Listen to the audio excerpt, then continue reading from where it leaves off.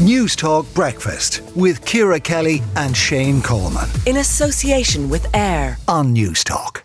Placing of an effigy of Sinn Féin Vice President Michelle O'Neill on a County Tyrone bonfire is being treated as a hate crime by police.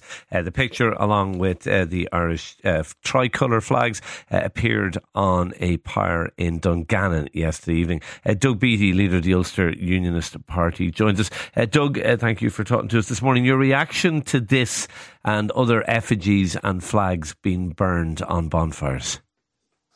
Well, it's the same every time I see this, Shane. It's wrong. I can use many different adjectives to explain how much I think it's wrong. It's vile. It's depressing in many ways.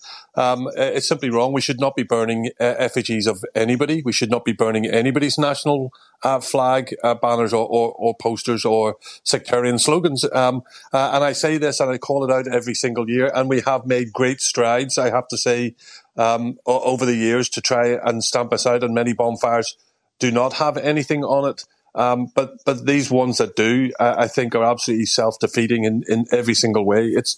There's no way around this other than to call it out for being what it is. Yeah, absolutely wrong. And fair enough, and you've been absolutely categoric in doing that. And I know most unionists would be repulsed by this. There's no question about that.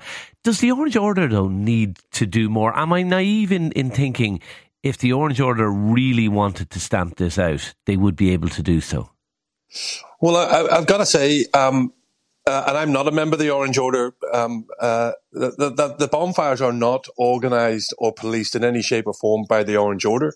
These are normally community bonfires. Yeah, and I accept that. Yeah, so the Orange Order do come out and they do ask for respectfulness around the 12th of July, to be fair to them, and they do that every single year. So I don't think we can lay the blame onto the Orange Order. There is a small minority within communities who think that they can do this and they think they're smart by doing it, and all they do is undermine our historical and cultural history. I don't know what they're trying to achieve by this, but it's absolutely negative in every single thing that they do. Okay. Can I ask you just more generally about the burning of bonfires? And I understand it's part of a tradition. It's the same here when, an All-Ireland winning team comes home, bonfires are lit. And I can understand the appeal of it.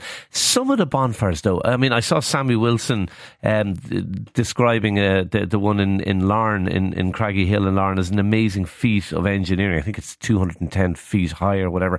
But I do look at them sometimes, and they're incredibly close to houses. We've seen tragic cases of young men dying while building these bonfires.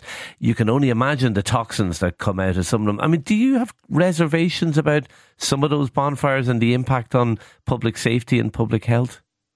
Yeah, absolutely, I do. And as a public representative, I should always be looking at this and thinking about public safety and thinking about our environment. I would dearly love us to move to beacons and have cultural celebrations around the lighting of the beacons to go back to their historical narratives.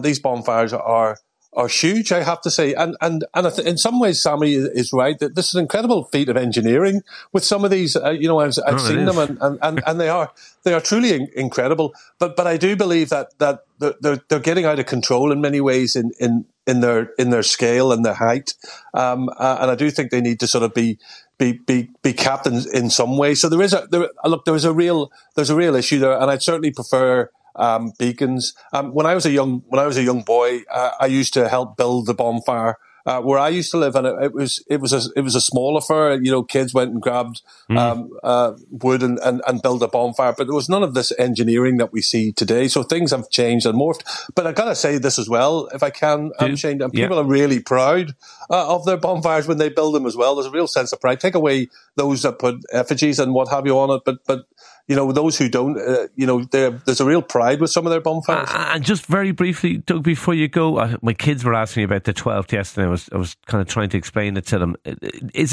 What does it mean to you as a unionist leader? Well, look, it's a historical and religious celebration, going back to the Great Revolution, the Glorious Revolution, and I think it's important to remember your history in many ways, and it's controlled by the Orange Order. Do we on the island of Ireland remember our history a little bit too much? Well, I think we all remember history a little bit. I mean both traditions. No, yeah, exactly. I think we all do, and we don't move on. But I think everybody does. I mean, you take yourself across to England, and they have the same for Guy Fawkes Night, which you remember from hundreds of years ago. Take yourself to Iceland, and they have the same type of bonfires. They have bonfires in Spain. They have bonfires in Italy. We all remember our historical backgrounds and cultural and religious. I think that's just the norm the world over. Okay. Doug Beattie, good to talk to you. Leader of the Ulster Unionist Party, Doug Beattie there.